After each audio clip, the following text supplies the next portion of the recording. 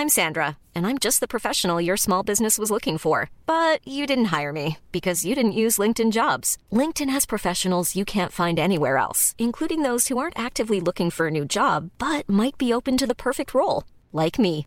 In a given month, over 70% of LinkedIn users don't visit other leading job sites. So if you're not looking on LinkedIn, you'll miss out on great candidates like Sandra. Start hiring professionals like a professional. Post your free job on linkedin.com/people today. Many of us have those stubborn pounds that seem impossible to lose, no matter how good we eat or how hard we work out. My solution is PlushCare. PlushCare is a leading telehealth provider with doctors who are there for you day and night to partner with you in your weight loss journey. They can prescribe FDA-approved weight loss medications like Wegovy and Zepbound for those who qualify. Plus, they accept most insurance plans. To get started, visit plushcare.com/weightloss. That's plushcare.com/weightloss. Wow. Nice. Yeah.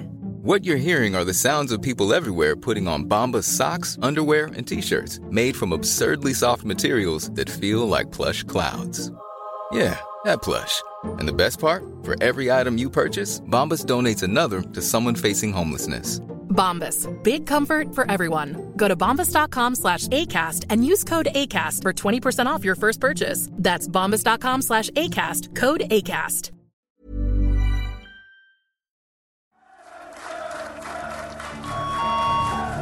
Stand by. Operation Woodson exercise.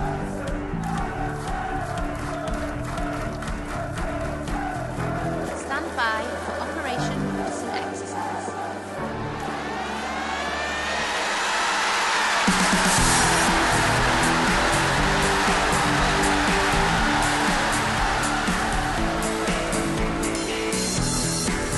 This is the Toffee Web Podcast.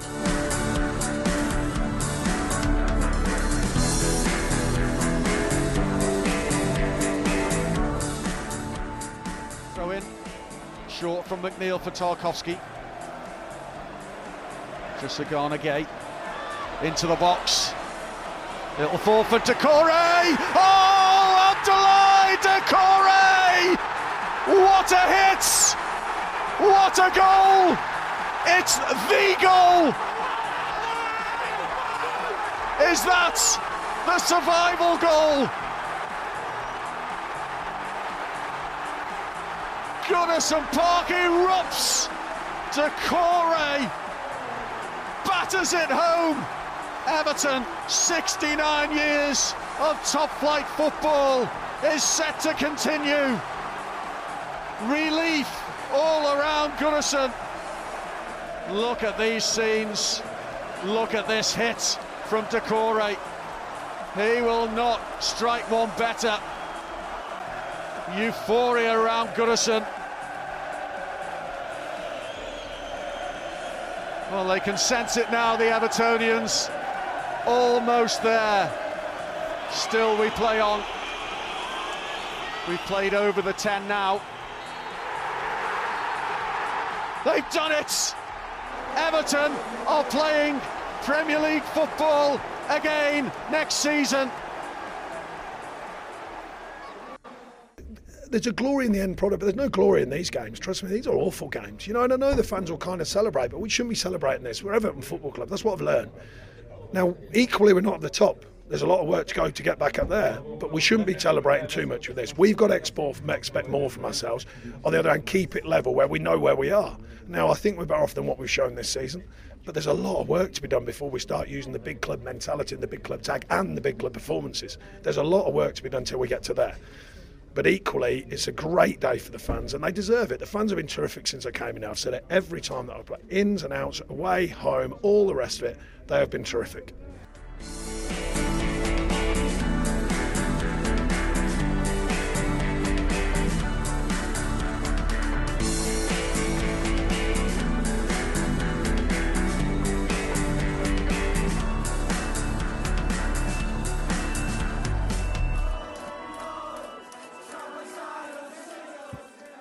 Hello, Blues, and welcome to the Toffee Web Podcast, where we can finally take a breath and relax. This seemingly endless and tortuous season is over. Everton are safe, and the grand old lady will not have the ignominy of hosting football in the second tier for her final full season. As it turned out, the Toffees needed to beat Bournemouth, and beat them they did, but only just. And they needed to hold out for 43 nerve-shredding minutes before 40,000 Evertonians inside the ground and hundreds of thousands elsewhere, no doubt, could collectively exhale. Here with Andy Howard, Adam McCulloch, Paul Trail, Al Bretland.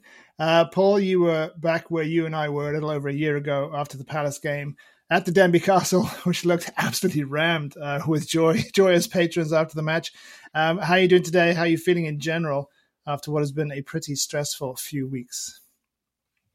Yeah, fine, thank you. It's a relief. I think if I go back to that Palace game and the day after that, I remember just feeling just really, really made up, and you could just, we've done it. And it's just to be here again, much more nerve-wracking this time. And Andy and I were just having a little chat beforehand. I was just saying, it's been such an interesting season, hasn't it? It's been for all the wrong reasons. There's been quite a few highs, a lot of depressing lows, but it's been non-stop, has it? There's been barely a dull moment. So I'm just kind of nice to be able to take a breath now, and but I don't know how long we can sort of relax until the madness of the sort of summer starts, because there's going to be a heck of a lot going on, and I'm sure we'll get into that a little bit later on. But just very relieved to have got it done. It was great fun in the Denby Castle last night. I bet. Last time it was pretty busy, wasn't it? But yesterday was just absolutely ridiculous. I had a quick chat with Matt actually from the Blue Room. I was just like, they sponsor you guys. This is down to you guys. He goes, I think we've created a monster. They probably won't want us to come here anymore. I guess it's just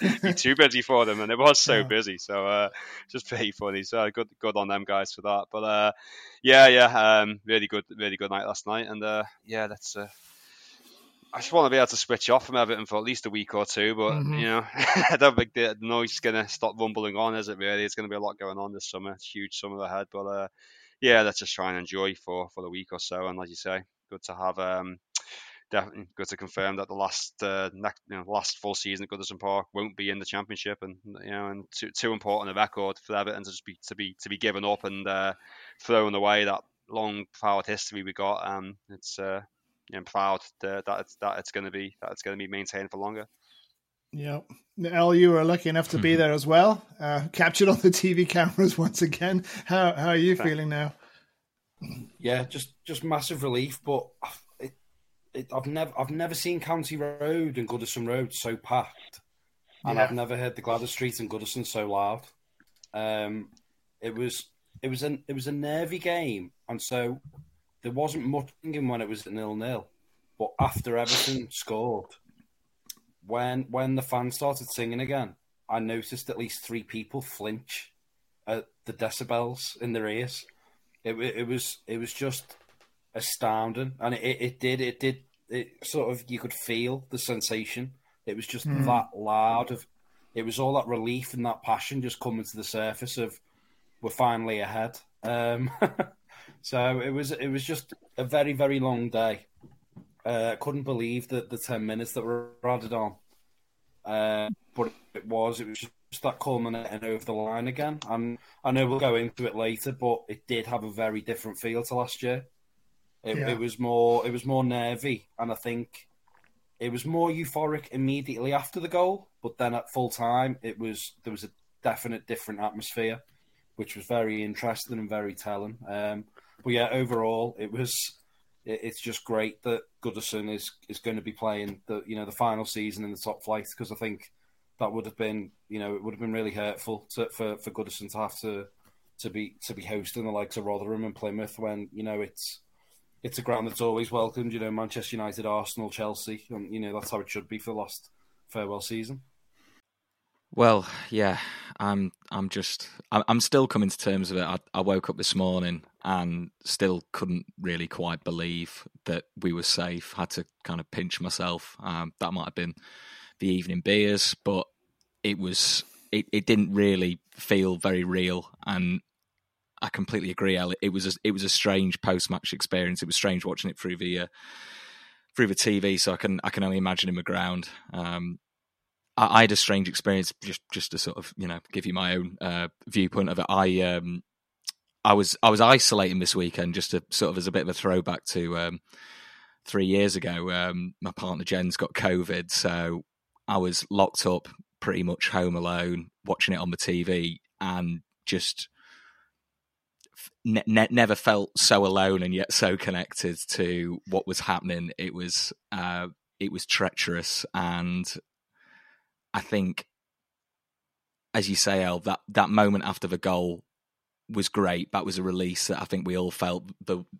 As soon as that ball left Doucouré's foot, it was like all the pent-up aggression of this season was just let out in one beautiful moment. And then, in that typical Evertonian fashion, straight away you went, oh God, there's still lots of game left. And that feeling, and particularly, as I'm sure we'll go into further, that final 10 minutes, I don't really know how I'm still here. And maybe that's because I've just started to control the symptoms of the coronavirus, or it could be the PTSD of this season, because that 10 minutes was horrific. It was awful, and maybe that played a part in that aftermatch reaction. I think a lot of it is to do with the bigger picture. And we can certainly compare it to last season, but I think no one really summed it up better than Sean Dyche. We shouldn't be celebrating this.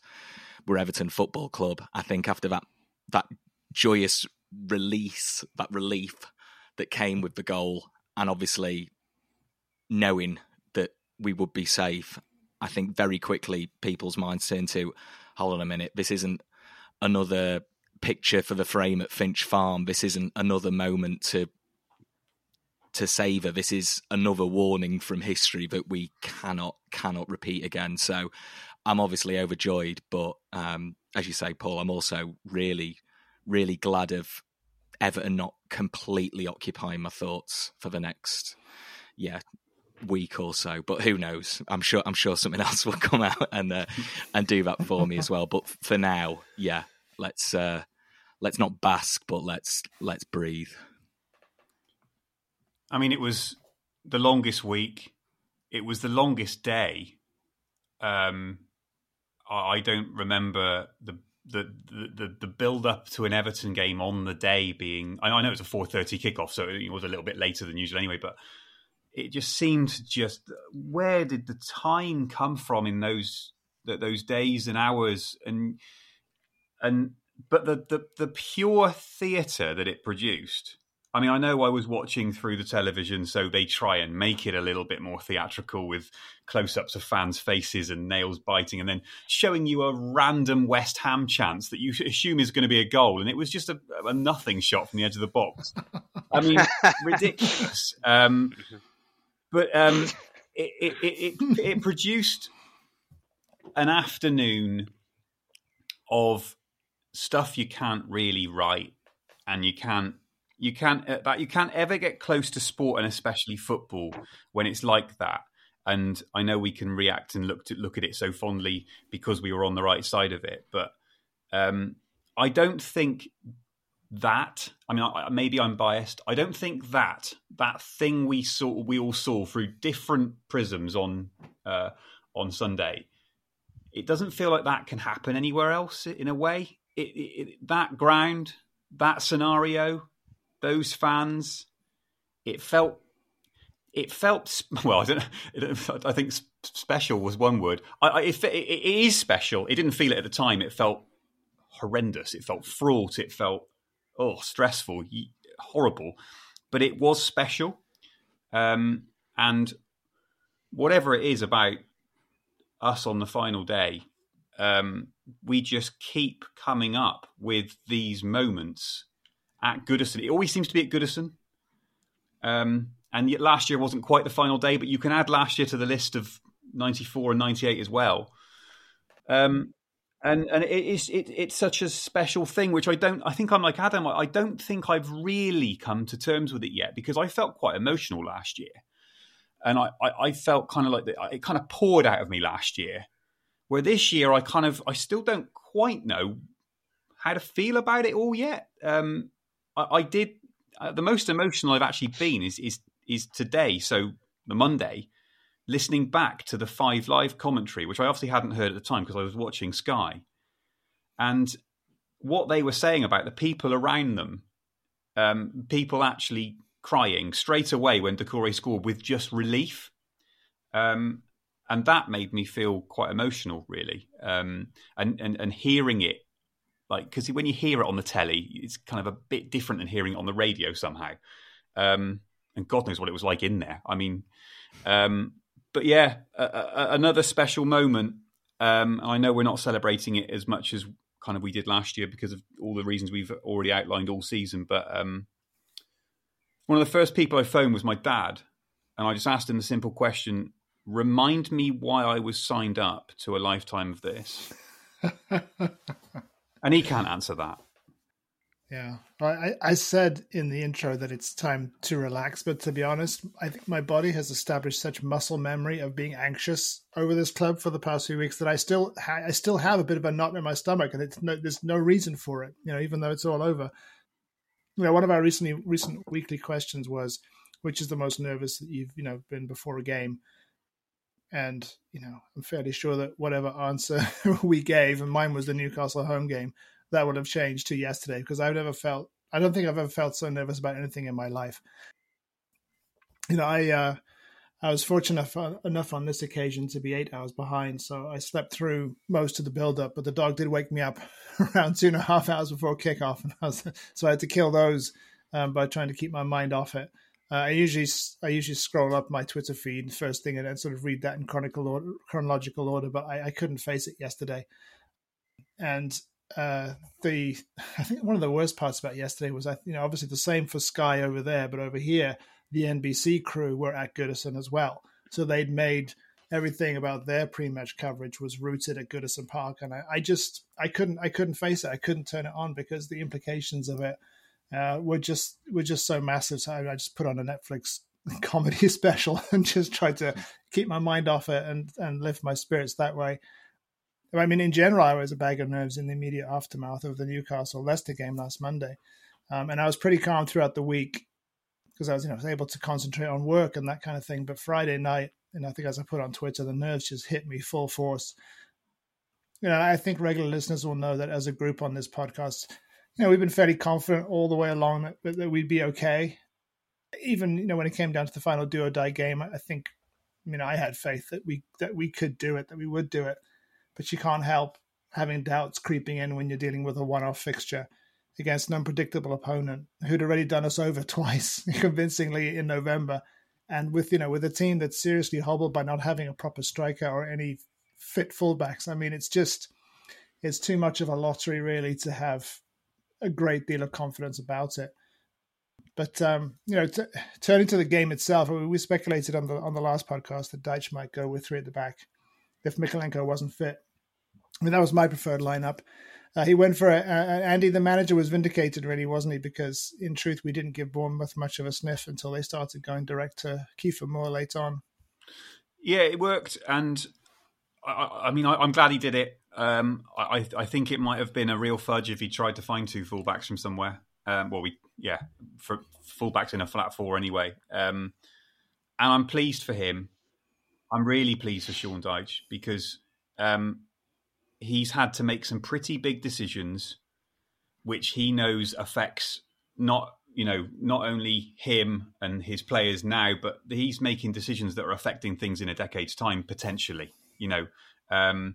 It's that big. The job was that big to try and keep us in that league. And he had to do things on the fly, quite ad hoc, which I don't get. It really is his style. And he's made some big decisions, and that was another one. But I think to go with the three at the back and to try and make wing backs work, maybe he was backed into a corner with it, but I'm so pleased he made that decision and it worked, because I suppose if we hadn't have won the game, there might have always been those questions of why didn't he do this? Why didn't he do that? And I was really pleased with him. I'm really pleased for him. And I know he's got doubters. I'm not one of them. But I was looking through, I know this is a bit more general than just his team selection yesterday, but I was looking through the games we've lost under Sean Dyche. Let me just read them. We lost at Liverpool. We lost Villa, Arsenal, United, Fulham, Newcastle and Man City. I mean, with the maybe exception of the Fulham match, that's not a bad return in terms of defeats. The draws we all know about, the wins we all know about. We said he had to win games 1-0 if he was going to win them. Well, he's won 4 of them.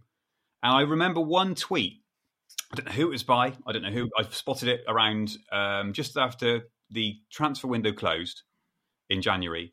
And it said, if Sean Dyche keeps us up with this lot, this was after we hadn't signed anybody, obviously. If he keeps them up with that squad, he deserves a statue outside the new stadium. Now, I'm not going to go that far, but it always sticks in my mind of like, wow, that does probably sum up what a job this guy's got to try and keep us there. And bottom line, he's done it. And I thought yesterday he got it bang on.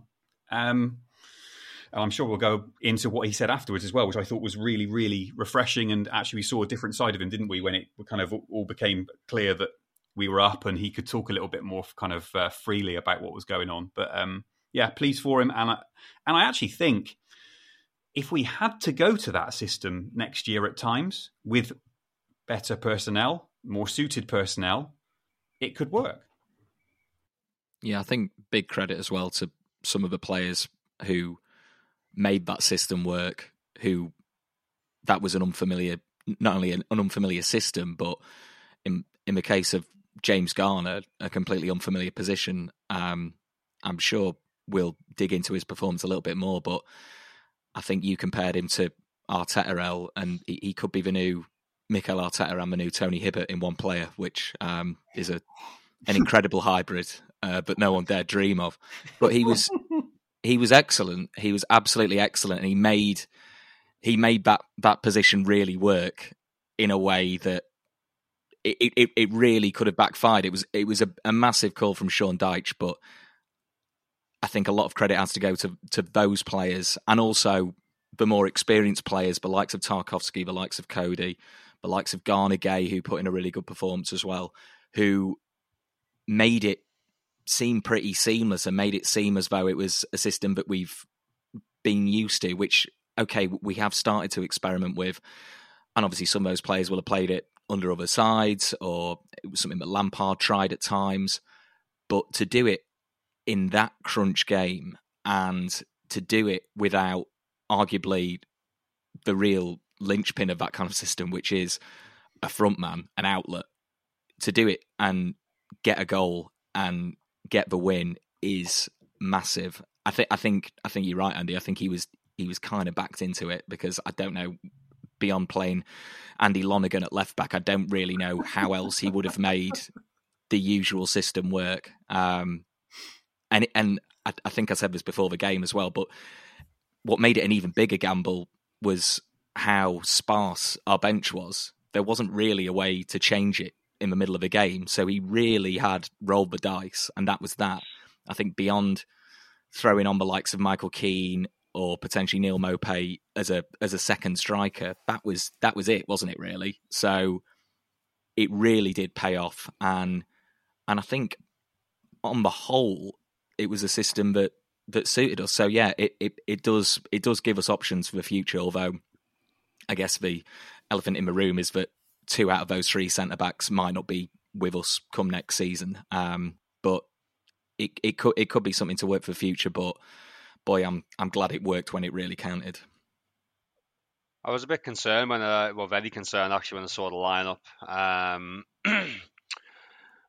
Just because he hasn't started with 3 at the back. I don't think has he ever started with 3 at the back. Because he hasn't many times, has he? If at all, certainly not at Everton. He's moved into that system in a couple of games recently, but that's been down to necessity more so than anything else. I think maybe at City was trying to protect the goal difference a little bit, perhaps. But yeah, when I saw that, I thought, well, okay, well, Mykolenko's not fit. Nearly everyone I spoke to before the game seemed to want us to go with 3 at the back, and I was really sort of like, no, I'm not sure it can work. I'm not sure that the players, not sure the players are familiar enough with it to do it. But great to be wrong. So it's really pleased to that it worked out. That it worked out and it paid off. Pleased with Conor Cody as well. Like, he's been out with the team for quite a long time, and he's a good professional. Never been his biggest fan really as a footballer, but fair play. Been out with the team, came in and did a really, really good job. That's his bread and butter, I suppose, the centre of a back 3, isn't it? Conor, and good on him. He did really, really well. Yeri, brilliant. James Tarkowski, what a season he's had. He's been a really, really good signing for us. And Sure, you'll have heard it in like a lot of Sean Dyche's pre-match press conferences, after match interviews, and that like uses that word mentality, and he's done a pretty good job of sort of like drumming that into the players. He must have been on and on them about this, about like, you know, you take things on, you do it, and exemplify well at Wolves. He was on about players just, you know, Michael Keane having to go up front, Keane going to right back, all sorts of different positions, and players just taking it on and just not complaining and getting on with the job. So it's good on the players for, you know, for listening and sticking at it and doing what they've had to do. James Garner, incredible. What a footballer he is. Mm-hmm. He's how much was he? 8 million? Something like that. I mean, well, he looks like an absolute snap. He's an incredible footballer. He's going to be a really, really important player for us. I know, Al, you've spoken about that a few times. He's going to be a really, really good player, and to show that adaptability to play at right back like that. And same cramping up at the end. He could barely. I thought he was going to have to come off, and he just, you know, good on him. He just stuck at it and carried on. And a bit more of a, it's a bit more about this group, I think, than maybe we thought. They perhaps underachieved a little bit, but blimey, does that need some help? That team, that squad, it is imbalanced, as Sean keeps saying. It certainly needs some investment, and it's going to be a massive summer to see if they can get it. But good on them all, the managers, the players, for sort of for really pulling through yesterday, because they're really, really up against it for a number of reasons. So yeah, good on them for getting the job done. Yeah, I think the game against Bournemouth just further emphasised just how vital that focal point is. You know, if you don't have it, it just doesn't function. And that's where, at half-time, when I heard about the Leicester score, that's when I was really worried, because I genuinely thought, where is the goal going to come from? Because, you know, we've signed Dwight McNeil to get the ball, to beat the right back and whip a crossing, and he was doing that. But the players on the pitch weren't making those runs, which we've said a lot. So it was a worry. And I think I think since Doucouré sending off at Tottenham, Sean Dyche has baffled me with a lot of his decisions. And again, I think this one against Bournemouth was probably the team that I actually agreed with from the tools he had. And as we said, I mean, I think I'm like founder of the James Garner fan club. Like, I absolutely rave about him. And I think it's because we haven't had players who have a football brain, and he does. I remember one moment in the game, he was, the ball came over to him, and, 20 out of 20 right backs in the Premier League would have just hoofed it. But he got the ball, shifted it, beat a man, and played a nice diagonal to Damari Graham. He won a free kick high up the pitch. And it's just having that composure and that nous.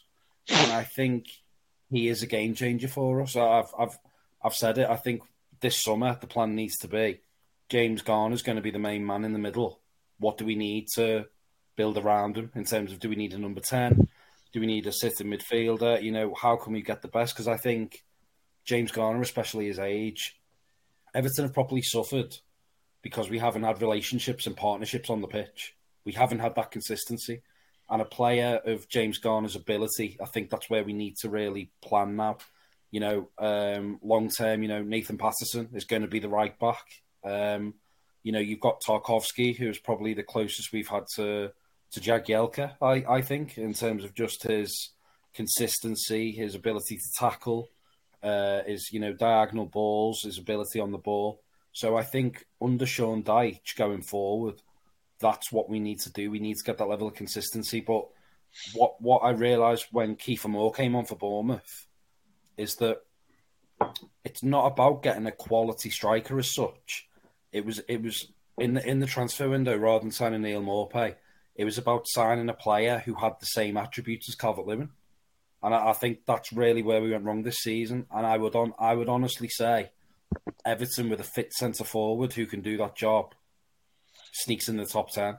That's honestly how much I think the difference is, and the fine margins, because the games we've drawn, we've had chances, but they haven't fell to the right player, or we haven't been able to get a consistency to our attacks.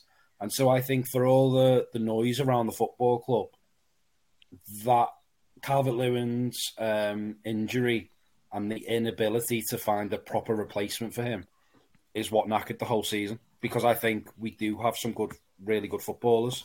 And I think the difference compared to other years is, and something I noticed in the Bournemouth game, they were all committed to the cause. They were giving it everything. 100th minute, Idrissa Gana Gueye was still sliding in and putting balls out.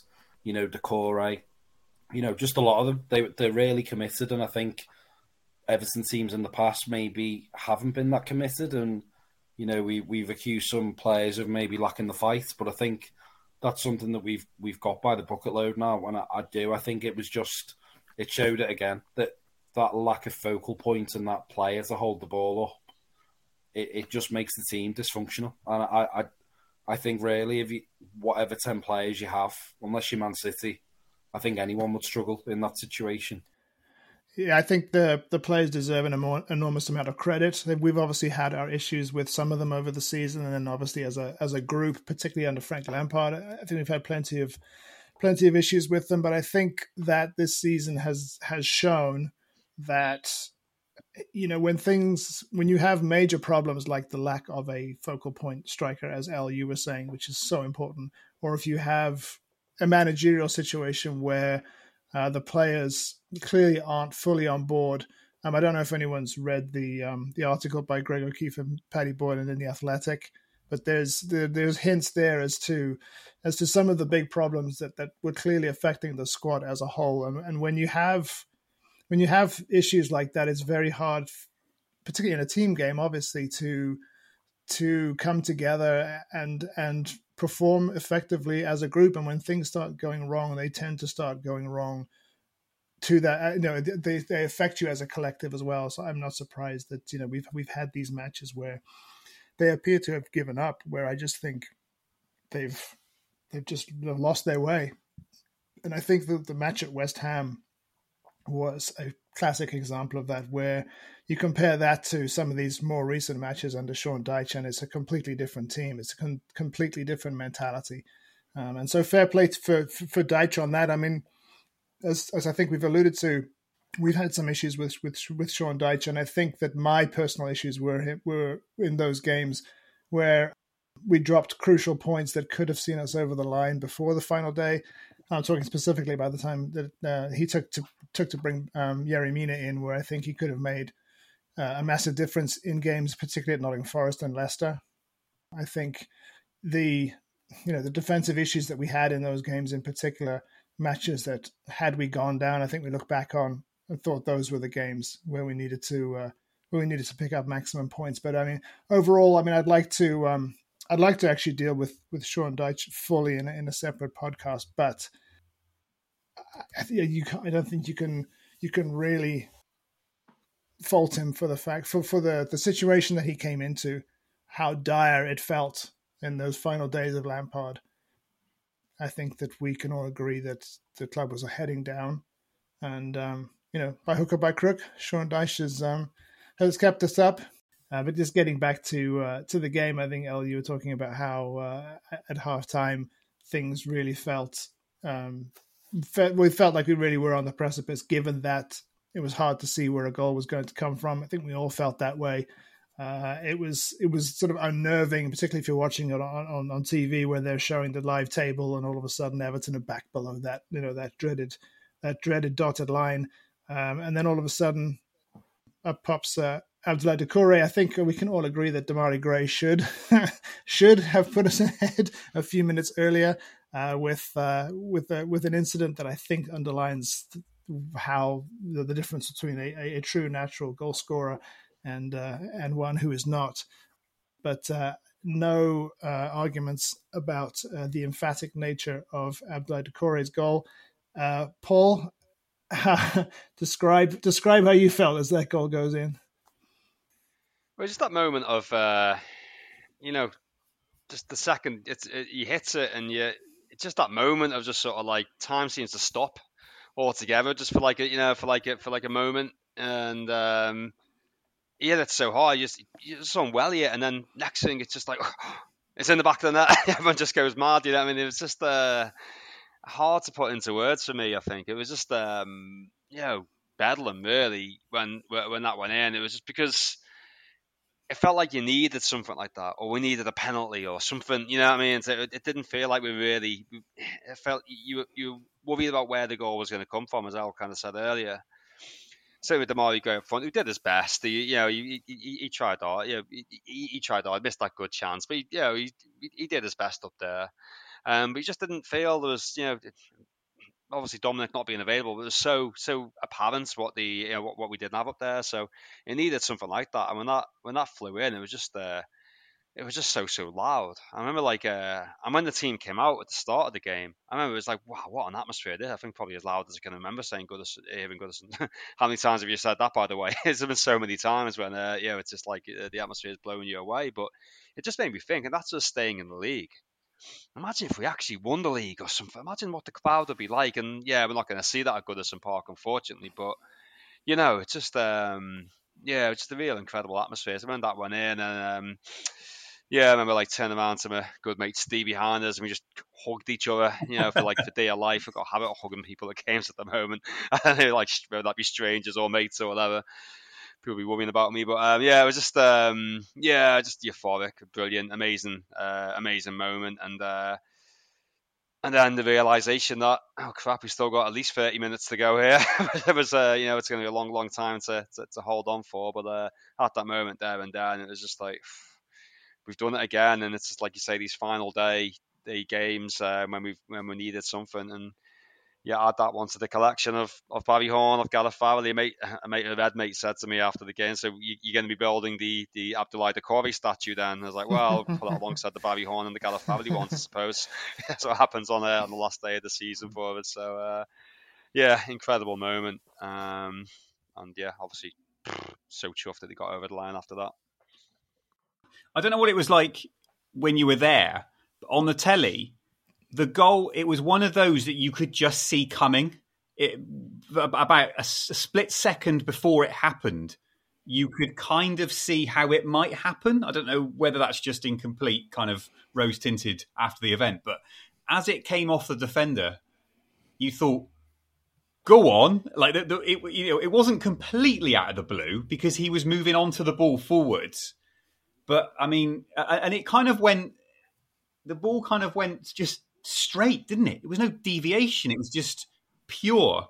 And I don't know, you talk about the noise.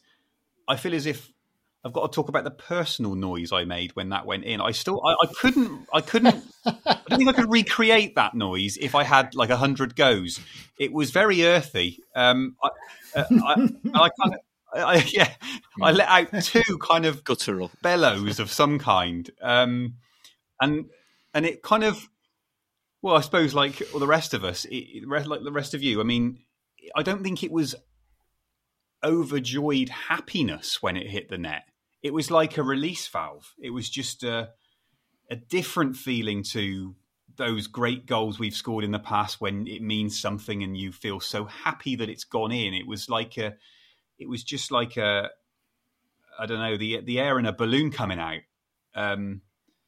But yeah, for me, you could kind of see the ball. You could see it happening, which makes it all the better with a goal, I think. Yeah, in the stadium, I think because I was just so in my thoughts of where's the goal going to come from, because where I sit, it was a guy who sits just in front of me who was getting the info from somebody who sits just by him about the Leicester game. So we knew BIOS, and it's incredible how it buoys some people to get behind the team. Some people just want to shut it out. Some people even glare at you for like, why are you talking about Leicester right now? I can't deal with this. So it's amazing all the different sort of personalities in the ground. And it was just, it's only now that I've seen it back that it's so similar to the Gareth Farrell goal. The Bournemouth defender actually does Duncan Ferguson's knockdown. And then Doucouré's step into the ball is the same as Farrell. And it's just like art, isn't it? The way it just mirrors it. But when you said, Andy, about people crying, I was one of them, but I didn't even realise I was doing it until it was that emotion. It was just the ecstasy of we've got the goal. It was just saying, it was very similar for me to the Seamus Coleman goal against Leeds. Because I was so involved in my thoughts, I don't think I was actually paying attention to the ball, if that makes sense. I was just in the moment of we need a goal. And it was only when it hit that the guy next to me was grabbing my face. The guy to my left was hugging me. We were falling back into the row. It was just pure adulation. And then I remember, as you said, Andy, about like that release, and it's like a valve. I leaned forward on the seat in front and gave it a bash. It was like pounding my chest a bit as well. And then it was only then when I got up again, it was like I had tears in my eyes and was just like soppy. It was just like that feeling of, thank God we've got that goal, that we're not sat here thinking, oh my God, Leicester are winning and this is actually going to happen. Because as you said, Paul, we've done it again. And all I could think of, it was, we've done it so many times, there might be a time when it doesn't happen. And it felt like that to me on Sunday, because it was 0-0 and because Leicester had taken that advantage. But it was just absolute pandemonium, and then just people hugging each other. But it was like, like at like weddings or funerals when people give like real sincere hugs to their friends and family, but it was between strangers. But because you're Evertonians, it was just proper hugs and proper feeling, proper emotion. And I mean, I'd say that when the goal went in, the half an hour until extra time flew by. It flew by for me. And again, I think it's because of all that feeling. And then it was the 10 minutes that really dragged. And it was where I sit in the Gladys, is sort of between the goal and the main stand halfway. And I just remember, as about 4 people around me had the time on their phone, the stoppage. You're monitoring that. And I think Bournemouth had it down their left side. And, we just kept tackling them for another throw. But when Kiefer Moore came on, all I could think of was Dion Dublin's header in 98. Because he is a man mountain and he uses his frame so well. And all game I was confident Yeremina and Tarkowski were just heading everything that came. But when Kiefer Moore came on, he caused a real problem.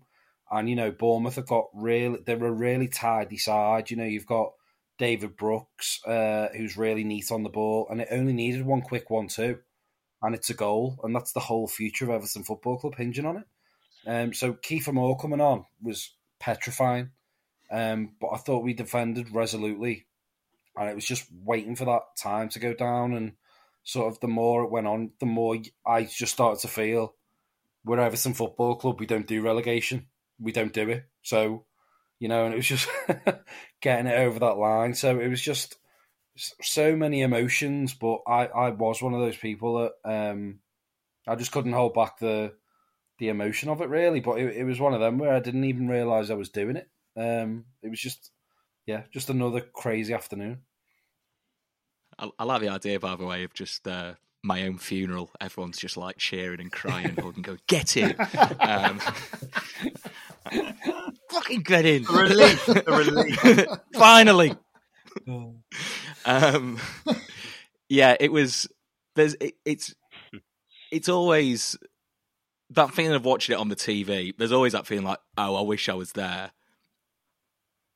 But the sound, even from the TV screen, and it'd been the same all game, and you did kind of feel those moments as well where the air had turned. But even that was more of a sort of commentary team kind of reminding you that, oh, by the way, Leicester are winning. But the noise from that, I think it's the commentary of Gary Neville where he's saying, I can feel the gantry shaking, and it's the closest I've ever felt to being at Goodison when I'm not there. It was just resounding, that noise. It really is one of those goals. I kind of get what you mean, Andy. I kind of saw it happening in the same, and maybe it is those iconic goals like Farrelly's, even like Rooney's against Arsenal, where it leaves the foot and you kind of already know what's happened before it happens. What a goal. And I guess the irony is a very Frank Lampard goal from a man who was shunned by him. It's the perfect Frank Lampard running on the edge of a box, hit it true, and the way that Doucouré has worked his way back into the fold and become really, really crucial in this running. We needed goals from somewhere, and yeah, as we mentioned, Damari Gray kind of does a disservice to the word heading to call that a header for that chance, but he did try. He worked hard. He's probably, I wrote this in my notes because I think I mentioned before the pod, there was so much of the game to take in. There were so many little moments. I did have to kind of go back through it. One of my notes just says Yerry Mina, by the way, which I don't know. There's lots we could do with that. But that moment where Idrissa Gueye tackles for the throw-in, I think in the 10th minute, I think I might have celebrated that more than the goal. I think that was a point where my neighbours will probably look at me a bit weird when I'm next walking down the street. Over guy at number 30, I always thought he was a bit weird, but turns out he just screams at about 6 o'clock in the evening on the dot. But it was a really wonderful goal, just a real moment to kind of sear into your brain, to just take away all that frustration of the year. It doesn't make everything better, but as you say, compared to the difference with that Dion Dublin goal on Sunday, if that was Kiefer Moore, then it's final jeopardy. It's gone. We ran it that close. It was one goal's difference. If Doucouré doesn't score, or if someone else from Bournemouth does, that's it. And it's obviously a crime that we let it get to that point. And I'm sure the post-mortem will be something we carry out at another stage, and there'll be plenty of people under the spotlight, no less the board. But just to have that one big moment in a crazy roller coaster horror of a season, to have one moment where you can go, oh God, that goal though, that goal was good. And I will add that for me personally, that Idrissa Gueye tackle in the 10th minute of stoppage time, knowing that we've done it, I think that alone was great. But yeah, I'm still coming to terms with it. There's still so much of the game that we probably won't get to talk about today. The weight of Onana's pass to Gana Gueye as he puts him through is sublime. James Garner, we could do a whole episode of. We've not mentioned Jordan Pickford, who again at the big moments delivers. Alex Iwobi being Alex Iwobi, Dominic Solanke and Jordan Pickford had a sort of rumble in the penalty area. Remember that? Yeah, that was really odd. And then some wonderful work from James Tarkowski to get in the middle of them. It was a very exciting game, but one that I'm still processing and will probably still struggle to process for some time. But thank God we're picking it away as we are and not going, oh my God, we were one goal short of where we need to be. So yeah, phew. I've tailed off there. Lyndon, you saved me from that, because I've just I feel like James Garner at the end of the game. I mean, it's. I think we're all feeling that way. Is that, like you say, we're still trying to process it. You know, the immediate sort of elation of it is out the way, and now you're trying to kind of just piece it all back together in your brain. I'm glad that El's able to say that those last sort of 30 odd minutes of normal time, regulation time, went in a blur for him, because they dragged for me, particularly after Kiefer Moore came on, because you just felt that they could just be one moment where he gets a knockdown. And, you know, we've seen it time and time again this season, last season, where, you know, we just give up a cheap goal and we've put so much effort into defending and sort of keeping it tight. And it just takes one moment. And all of a sudden, with Leicester, of course, by that point, 2-0 up, and obviously West Ham got one back. That. But it never felt as though West Ham are going to do us a favour on the day, and we had to do it ourselves. And so, yeah, after that, the goal goes in. My thoughts are immediately turned to the fact that, oh God, you know, we've got another at least half an hour to go. Particularly when, as I say, when Moore comes on, and every single cheap free kick that we give away, you know, near the touchline or within an area where they can just lump it into the box. I mean, my heart's in my mouth. But you know, I mean, fair play.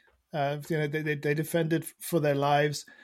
Jordan Pickford makes that obviously that one stop to keep out Solanke, which was from a Kiefer Moore headed down, and then we do have that bizarre moment where Solanke kind of grabs hold of Pickford's leg. I don't know what he's thinking, and then Yerry Mina kind of goes in almost with his teeth on Solanke's collarbone or something. I think he shows it. Solanke shows the ref at one point that maybe he's got teeth marks on his. I don't know. It was just very odd. I mean, Yerry Mina is a character that you say you could probably do an entire podcast now, and I'm really, really going to miss him.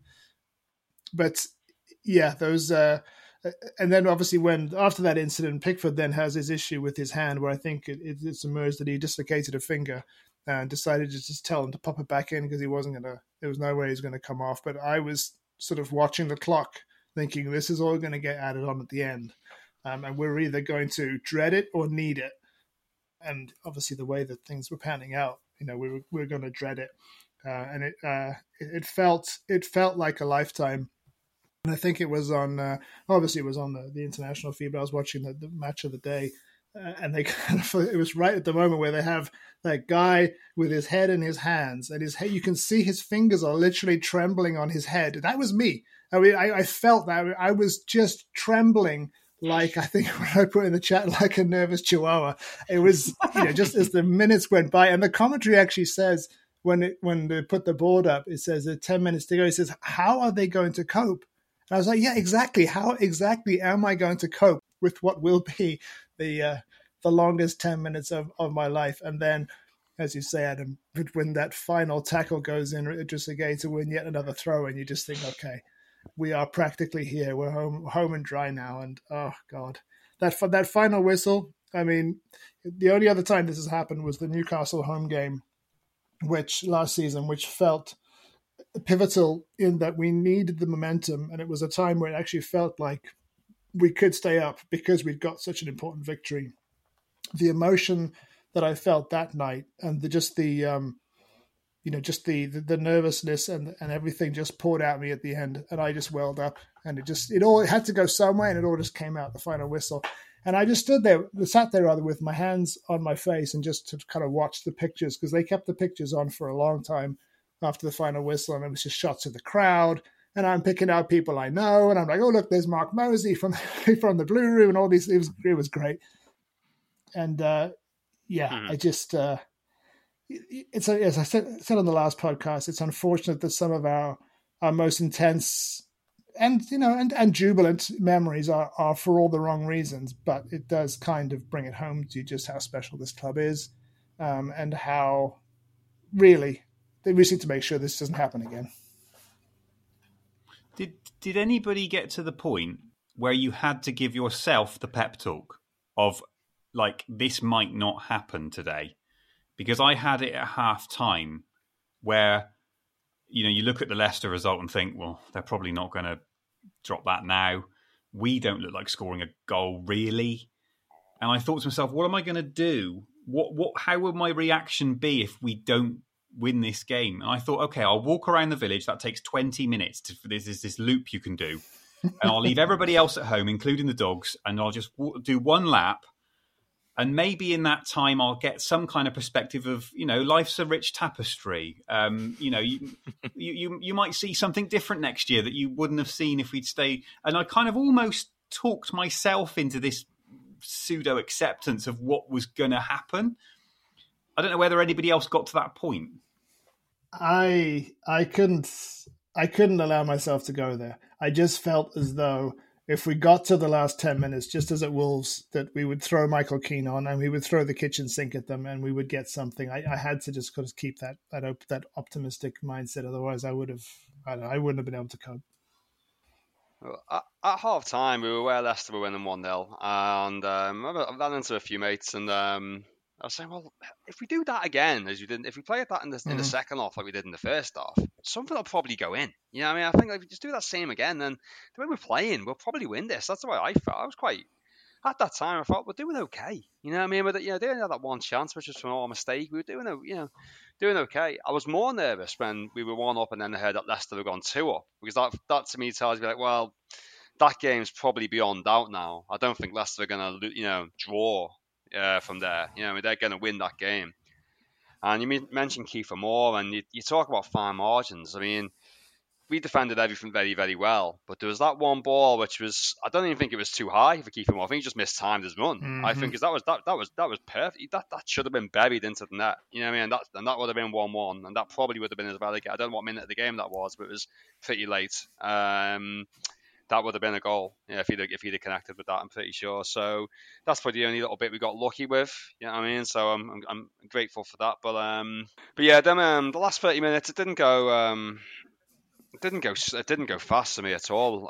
It wasn't a blur. It was rather quite the opposite. I think once after that Jordan Pickford injury, it was that seemed to accelerate a bit from there. But then obviously there was the horrible 10 minutes. But then euphoria at the end. And one moment, walking when we finally left and walking back to the station, there was like a fella pushing his an elderly lady in an Everton shirt, and they were both like jubilant, like we won, really sort of made up. It was a really nice moment. And then he pushed them up the road just towards near Kirkdale station, and it was like her son, it's probably about my age maybe. He was like, "Oh, what happened? What did you get in?" She goes, "No, I didn't get in. I couldn't get a ticket. Couldn't get in." And she's in a wheelchair, getting pushed along. But we won, and they just hugged each other. It was just like such a beautiful moment, and it just makes you just realise how I'm even getting a bit over the top, but how massive Everton are and how much it means to people all around the world. You know what I mean? And just that moment there, just like I didn't shed a tear in the ground, but I was just like I did well up a little bit just seeing that. Just like I couldn't characterize and picture it any better and personified it any better of what it means to people. You know what I mean? It was just one of them. It just that snapshot right there and then. You know what I mean? It was just a beautiful moment. And yeah, just amazing. And you keep saying it, can't let this happen again. Yeah, I mean, just on that, actually, from the perspective of the NBC coverage, which I think some people talk about, the reach that we could potentially have in America and sort of missed opportunities and that kind of thing. They were pitch side and they were sitting behind the Bournemouth dugout, and Rebecca Lowe in particular made several references to just how different an experience it had been at Goodison Park, and they were sort of conveying the the power of the place and the history of the place, and made reference more than one occasion to what the Premier League would have been losing if we'd gone down. And I thought it just made me think that if you are these potential investors, these MSP sports capital people watching this, I mean, that would make me even more keen to sort of pour your money into something that's got such untapped potential and such latent, as I say, latent potential to be successful. It's funny that Robbie Mustoe and Robbie Earle were the two pundits, along with Tim Howard.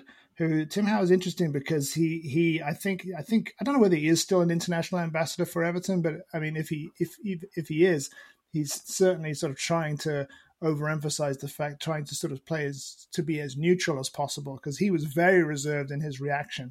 Whereas when the goal goes in, they showed a clip where Robbie Mustoe actually gets out of his seat and puts his arms in the air as if he was cheering for us. And I think on some level, as like Robbie Earle being a player who sort of started his career at a time when we were a massive club that competing at the right end of it, I think that they know they know that Everton should be up there with some of those big clubs that now we call the Big Six. So that was interesting, just in terms of the narrative and the story that is sort of put in front of an American audience and probably an international audience about this club, and just we're not just an ordinary club. We are a huge club that really, I think, as I put on Twitter, that just the power of the spirit of this club has kept it in the Premier League as long as it has. This was a fan base that just collectively said, no, it's not going to happen. And it just makes me incredibly proud, actually, to be an Evertonian. Absolutely.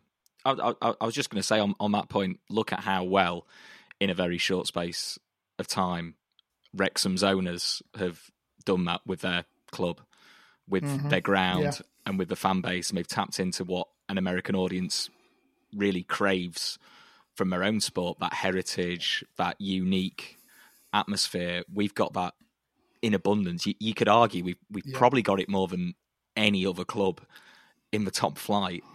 We're certainly right up there, and I think you said it earlier, Paul. It's a shame that those moments have come when we're fighting for survival, as opposed to, can you imagine, as you said, what it would be like if that was a title decider, what the atmosphere would be like for that. But it's something, you're right, Lyndon, we haven't utilised over the years. When you've got a massive ex-Everton player in Tim Howard with the role and the prominence he's got in the States, quite obviously, and we've never managed to tap into it. It is a shame, and you hope that maybe with just over a season to go at Goodison, it's something that we can channel in a positive way, because others, if a non-league side can do it, why the hell haven't we done it? Well, I think we know why, and that's probably another episode in itself. It's shocking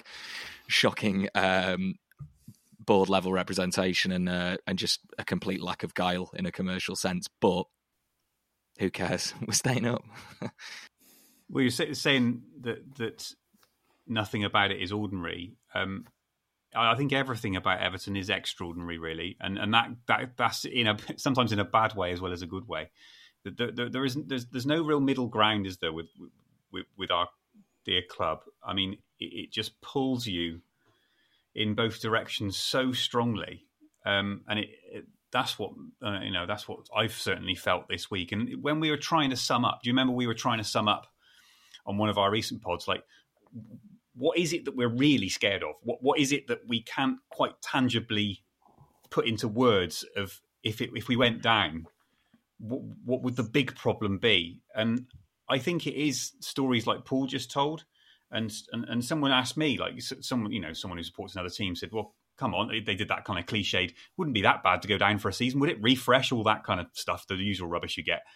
And to me, it's that kind of, it's the pride that I have, but it's the people whose lives it touches and the people who live their life by the club. And I know every football club will have people like that, but you just look at the photographs and the videos from yesterday, and you think that is a club that means so much. And I thought Connor Cody actually summed it up quite well when he said it's a giant, and it is a giant. It's not behaving like one, but it is a giant, and I think that was what. For me, I thought that can't be eroded in any way. That surely can't be eroded. At the very least, we've got that. And yeah, thank God. I mean, actually today I've had that kind of, yesterday was shock and despair and all the rest of it. All the emotions came out yesterday. Today's been a bit more reflective and and starting to read things on Twitter and starting to listen to things back and starting to watch the goal from a different angle. And can you see that part of the crowd leap up? And when you start doing that, it does hit home a bit that, it felt a very personal thing yesterday in terms of how I was feeling and how I reacted to everything that happened, where today it's kind of been a bit more bigger picture in terms of wow, this is a big thing. And, hearing that story from Paul, I think just hits it in a nutshell, that it means so much to so many. And, yes, I mean, it needs to be preserved, doesn't it? And this is the most immediate way of doing that in the short term. And now we need others to help. I just think that for 30 years, we've not been our true selves. We are a giant football club, and you look at, the league titles when I was born, Everton had more league titles than Manchester United. We had the same number as Arsenal. Until about 10 years ago, we had the same number of titles as Chelsea, City and Tottenham combined. And I think what you say, Andy, about what is it we're scared of if we were to be relegated, it's our identity. Everton is top flight. Everton is Premier League. And just a little stat here, to just show how ridiculous the record is. If Everton did go down this summer, Chelsea and Tottenham would have to play 30 seasons each without us getting promoted to match our record. 30 each, 30 years. Wow. Man City would have to play 23 seasons without us coming up to match our record. Man United 20, Villa 12. Everton have played more First Division seasons than Leeds and Nottingham Forest combined. You know, this is how big we are. Admittedly, you know, we've not always been in, you know, for the title, but that's the level that we're at, and it's something that we should be really proud of. You know, there's a real quality to that we're always there, and I think that's why we have these last day dramas, because we won't go down, because it's not who we are. Everton is the top flight, and I think I joked about it on social media that I felt really harsh on Luton, that if we were relegated, they wouldn't get their top flight experience, because it's just Luton can't be excited about going to Villa, United, you know, City, Chelsea, but if there's no Everton, it just wouldn't look right. So for me, I think that's what it is, Andy. It's what we're scared of is it's such a big part of our identity, and for that to coincide when we move stadium, when Goodison is another part of our identity, it sounds weird, but you're almost losing your football club, because everything you know that it isn't there anymore. But I agree as well that, you know, we should be so proud, and we should act as big as we are. It's a giant football club, and, you know, people my age and my generation, a lot of people will say that we're not a big club because we haven't won things like Chelsea or City. But, you know, 2 years before I was born, Chelsea were getting relegated again to the second division. You know, it's all time frames, and I think people pay too much attention to the last 6 months even. You know, all of a sudden Newcastle United are a giant again because they've qualified for the Champions League. But, you know, they haven't won a title since, you know, the 50s. It's, you know, what Everton should be so proud, because it's sad that it's only in the last 30 years that we've fallen behind. We've set the records. We've led the way. You know, even in terms of the stadia, we have shaped English football, Everton Football Club, and so I'd love us to, you know, again, this is for another bigger discussion, but I want Everton to start acting as it should be, which is a giant football club. And I think it's worth saying, if any manager over the last decade or so has got that so far, it probably is Sean Dyche in that sentiment after the game. We've had other managers like Carlo Ancelotti who are a big name, been there, done that, and see that we're a big club. And we've had plenty of other managers say, yeah, of course it's a big club. But Sean Dyche's attitude to sort of say, nah, this isn't good enough, because he's seen Everton as we think of it, as we feel it, as we've been brought into the fold, however it happens. I'm the same as you, Al. I've grown up during this fallow period, but I've had my dad and my granddad and people drumming into me, this is the club, this is football. So we need that reflected in the management. We can't continue to sort of accept where we're at, and we certainly, and I mentioned it before, but we can't look back too fondly on yesterday, because it's scarily close to the edge, and like you say, completely losing that sense of who we are, that we deserve to be at the top table. So if the manager can drum that into the players and the players feel it, then let's use this as the watershed moment to build on, because, as you say, moving stadium as well is going to take a little bit of that away. We need to carry some of that old Everton into the new, and that is to be competing, to look at games against the likes of your Liverpools and your Manchester Uniteds and think, well, now they're privileged to play us, because that's the game they would look at every season and go, yeah, that's a big one. They're not excited about going to Southampton. That's no offense to Southampton getting relegated, but it's not the same. It's not the same. It's a big game, and it needs to continue to be so. And more than that, next season, let's make those games contests. I don't know what that noise is in the background, but it was Al's cat. Yeah, so, yeah. I couldn't see my screen, so I didn't know if Paul. I didn't know if Paul was crying. No, I left my tears with the elderly lady in the wheelchair yesterday. Yes, I'll give you a virtual hug, but yeah, it's we do need to carry something forward into next season, and we need to put aside the terror and the horror of this season, and ensure it never happens again.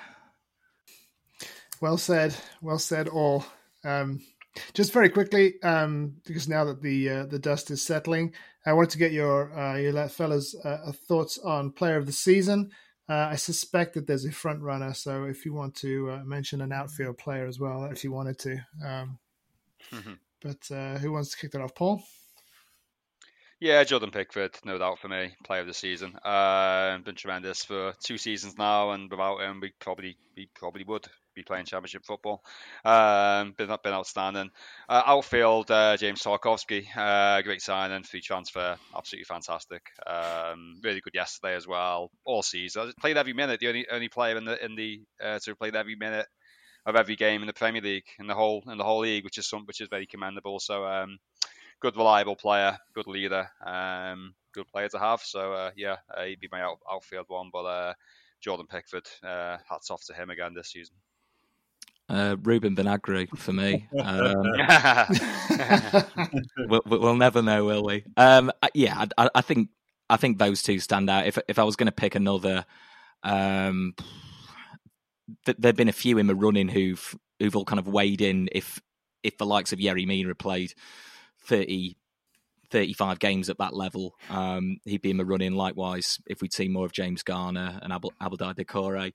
I guess as a redemption one, I'll probably go for Dwight McNeil, just to be different, because I think for a player who we expressed doubts about and who started pretty slowly under Lampard, he's made himself a real fixture in the side, and I think his willingness and work rate really typifies how different we are to where the season started, and staying in games and running till the last minute. I think he really typified that. But yeah, it is very hard to look away from both Pickford in goal and then outfield. James Tarkowski would be a standout signing for a lot of sides if we'd finished mid-table, say. Really consistent performer. So there have been some good performances in there. I'm gonna.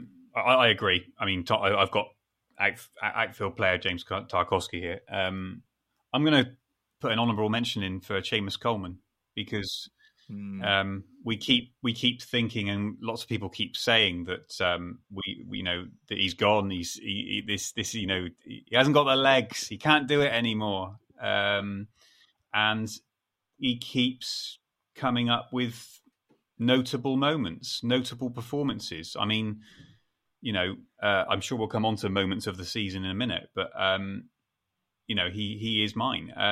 And his age to be that consistent this season, I think he's had a much better season this season than he probably has the previous two. He's evergreen, and we missed him, and I think that kind of says all you need to say, really, that in this kind of scenario that you would miss an aging right back who we all said was dead and buried 5 or 6 years ago. So hats off to Seamus Coleman. I hope that we see him again. And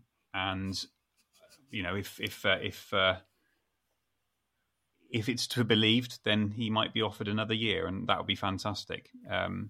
Let's hope we get some planning in behind him. But I just wanted to mention Seamus because I thought he's, and that goal against Leeds, that if you want to make one that kept us up as well as all the others, you could easily put that into the hat as the moment that kept us up. Yeah, good shout. Yeah, I think for me it's probably James Tarkowski, just for the level of consistency, and it's a really long, hard season, but I think he's not been perfect, but I think he's been a really consistent performer, and I think giving it, somebody player of the season for that reason probably shows just how bad we've been. But I think a special shout out for Dwight McNeil as well. I think after a difficult start, I think he really, showed his quality. And again, I think that he was a sort of victim of the fact that we didn't have that focal point. And I think he's a much better player with probably more goals and assists if that player is there. But for me, it's Tarkowski, and obviously I'm a huge fan of James Garner. And credit to him to come to a new club, have that injury for so long, and then just slot into the team seamlessly and make us a much better side. So they're the three for me really that stood out. Yeah, I mean, I think I'd probably go with Jordan Pickford overall, and Dwight McNeil would have been for the outfield player. I think Dwight McNeil would have been very close. I think starting with that goal that he scored at Southampton, that was really the moment that we realized what he could potentially offer in the final third, and he's obviously been really important under Sean Dyche. But I think I'd have to go with James Tarkowski as well. I mean, one thing in Lampard's favour is that he and Kevin Thelwell did sort of highlight the fact that we needed a reliable central defensive unit back there, one who you could bank on being fit. I mean, for him to then play every single minute, I think it was the only, I think as you mentioned, Paul, he's the only outfield player in the Premier League to have played every single minute this season. I mean, it's a tremendous achievement. And I was looking at some of the stats that the Sportsman put out on Twitter today. The most blocked shots in the Premier League this season, Tarkowski's 78. The second person was Kilman of Wolves, had 42. And it's amazing. I mean, he's far and away almost double the amount of block shots. Now, obviously, he's had to, because sometimes this season we've been pretty dire. But I think when you add in his leadership qualities, the fact that, anytime there's a ruckus on the field, Tarkowski is the first one in there, I think he is definitely the kind of, captain who's not a captain kind of material that you want on the team. And he's been quite the warrior, and obviously weighed in with his fair share of crucial interventions in the final third. So he would be my choice of outfield players. That wasn't our weekly question. The weekly question this time is, and I alluded to a few minutes ago, Andy, what is your favourite moment of the season? The end of it, I guess, is the obvious answer. One moment that I did pick out of the kind of rubble of yesterday was Neal Maupay's goal against West Ham. Neal Maupay has been a pretty unmitigated disaster as a signing, and I do feel for him with his crushed confidence. But that goal's crucial. That goal weirdly keeps us up, and it felt like a bit of a more optimistic time. So I wouldn't pick that out as my obvious highlight. I think that would probably be maybe the 1-0 win against Arsenal, or if not, that fifth goal against Brighton, but felt like maybe we're starting to turn a corner. But I do think that win against West Ham starts to look quite important now, when the margins are that tight. So if Neal Maupay's listening right now, and I'm sure he's probably trying to keep a low profile on social media based on the comments he's been getting, but I'd say, cheers, Neil. You kept us up. Big goal. So I'll pick that. I'll pick that moment from a simpler time back in, was it September, I think, before everything went a little bit off the rails. I'm going to go with two. One is Seamus Coleman's goal against Leeds, which I don't think you could, when you think about a moment of a season, I don't think you could replicate that moment if we tried. I mean, I don't think we actually set it up to replicate that. And what an important goal that was, by the way. We're all having a go now at saying which goals kept us up, aren't we? But that one, it was amazing. But in terms of my personal moment of the season, was Dwight McNeil's goal, which made it 3-0 against Crystal Palace at Goodison, and again in better times. And because that gave, I was at that game, and that gave me one of those dreamy, warm, glowy afternoons at Goodison when, the weather's nice. You've gone up to the hotel with the missus for the weekend, and you're strolling back through Stanley Park, and you think, oh, why would I want to be anywhere else in the world? It was with one of those afternoons. We won 3-0. We'd been the better team, and moment to me was just perfection. And as I've said before, looking at the titles of our podcasts since that date, it's gone gradually downhill. So I'll take that moment. Very nice. Yeah, I guess the moment of the season probably applied to Corey's goal yesterday, I guess. But the one for me, I mentioned this on the podcast a few weeks ago, was Dwight McNeil's goal. I think the one to make it 5-1 against Brighton.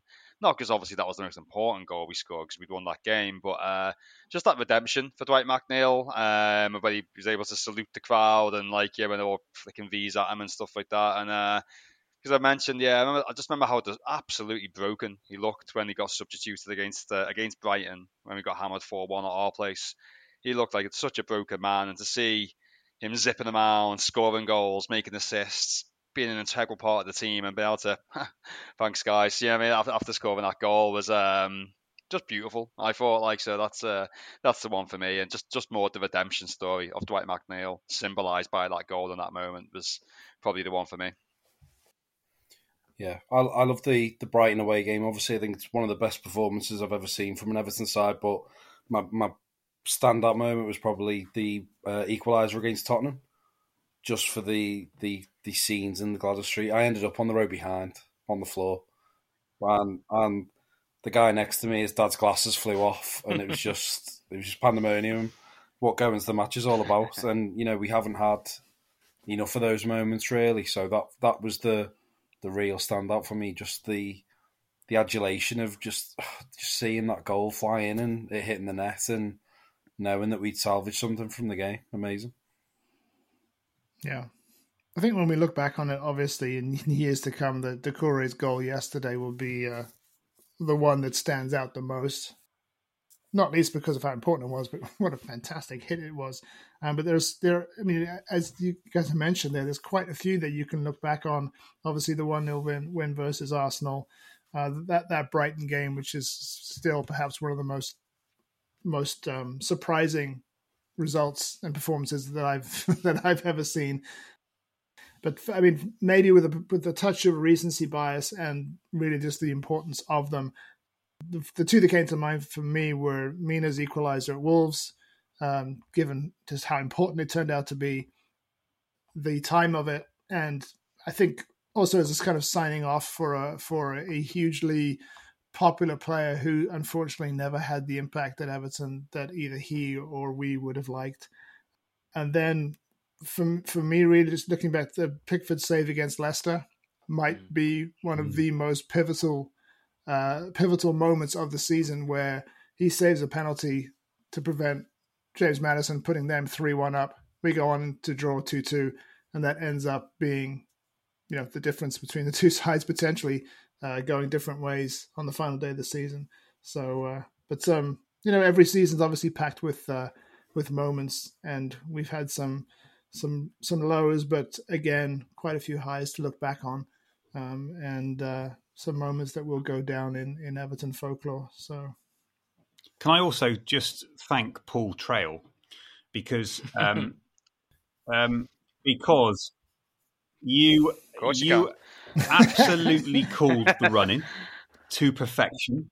You said on chat, and we've got evidence of it, it's been tweeted, that we would, what did you say? We would, an unexpected result at Brighton, then we would lose against Man City, draw at Wolves, and beat Bournemouth on the last day. So you've absolutely called that to perfection, and you've been a positive light. You've actually showed me that I can believe in Everton, even though at times it's very, very difficult to.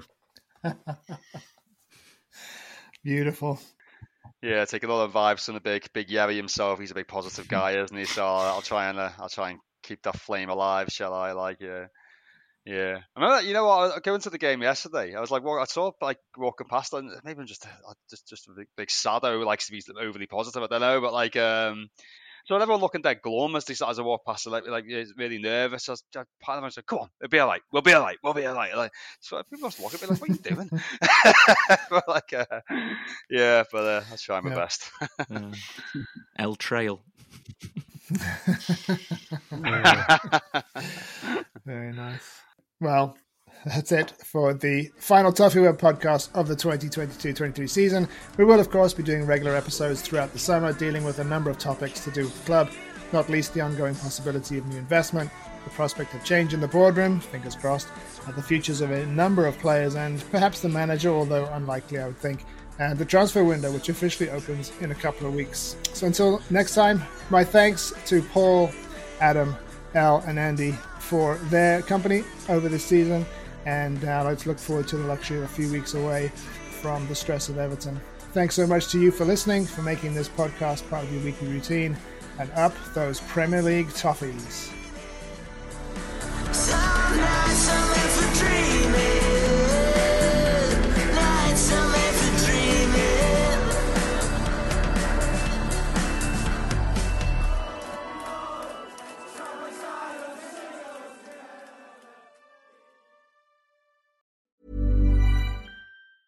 Mom deserves the best, and there's no better place to shop for Mother's Day than Whole Foods Market. They're your destination for unbeatable savings, from premium gifts to show-stopping flowers and irresistible desserts. Start by saving 33% with Prime on all body care and candles. Then get a 15-stem bunch of tulips for just $9.99 each with Prime. Round out Mom's menu with festive rosé, irresistible berry chantilly cake, and more special treats. Come celebrate Mother's Day at Whole Foods Market.